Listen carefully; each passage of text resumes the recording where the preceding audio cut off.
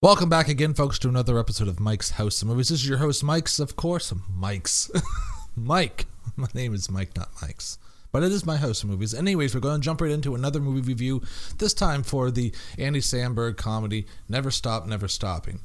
Now, this one, from trailers, I thought actually looked rather funny. It's pretty much a mockumentary on a fake pop star's life, and it actually hits most of the notes right of probably what it's like to be a pop star on the road today. It definitely seems to parody Justin Bieber's life a lot, and for that I say, there you go, Biebs. Anyways, is it good? No. It starts off decent, and the songs are really addicting. The songs are well done. The on-stage performances are really well done, and those, unfortunately, are the funniest parts of the movie. You know, it just feels really long in the grand scheme of things. It's only an 82-minute movie, but it feels like you're watching it for 2.5 hours. And the further it got along in the movie, the more bored I became. It just felt like they were kicking a dead horse in some jokes, and it's like they're running certain ones for too long, and then ones that seemed to really work, they were over and done with, flash in the pan, and they were gone. Is it worth seeing? For the songs alone, yes. And because the songs, like I said, the performances are really funny. They're just outrageous. They're really vulgar, really offensive. So if you offend easily, maybe you shouldn't see this film. But yeah, they do a great job in the songs. They work well. And the final performance at the end, featuring Michael Bolton, that guy, you know, I love the fact that he can lampoon himself and make fun of himself. It's great, and he does such a great job. It's such a weird song and weird stage number that it has to be seen to be believed. But unfortunately, that part's at the end of the film. And it does. Like I said, it seems really long. And if you want to watch a 80-minute movie and feel like you're in there for 2.5 hours, more power to you.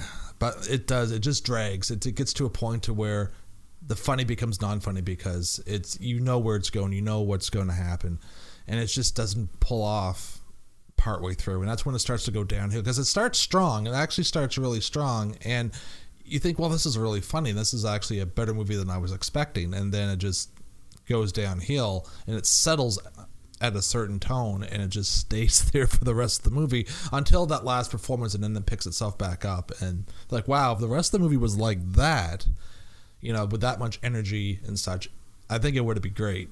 It's kind of cool they did it as a mockumentary style, and part of it works and part of it doesn't. Part of it is flat, but part of the mockumentary is actually funny, and it's great to see actual musicians and actual people in the industry performing their respective roles.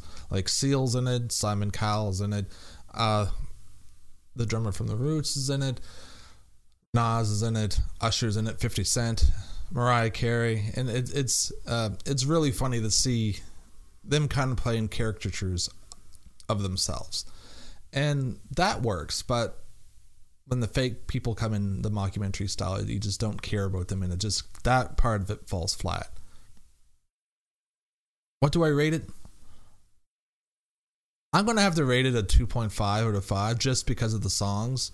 I don't want to rate it any lower because, you know, parts of it are good, but not enough to get a really good rating. But 2.5 I think is fair because the songs are really entertaining and the performances are really entertaining during those numbers. And if you're going to see it for anything, see it for the songs. With that, subscribe and follow us on Twitter, Facebook, YouTube, SoundCloud, iTunes. We'll see you back next time on Not the Muppet Show.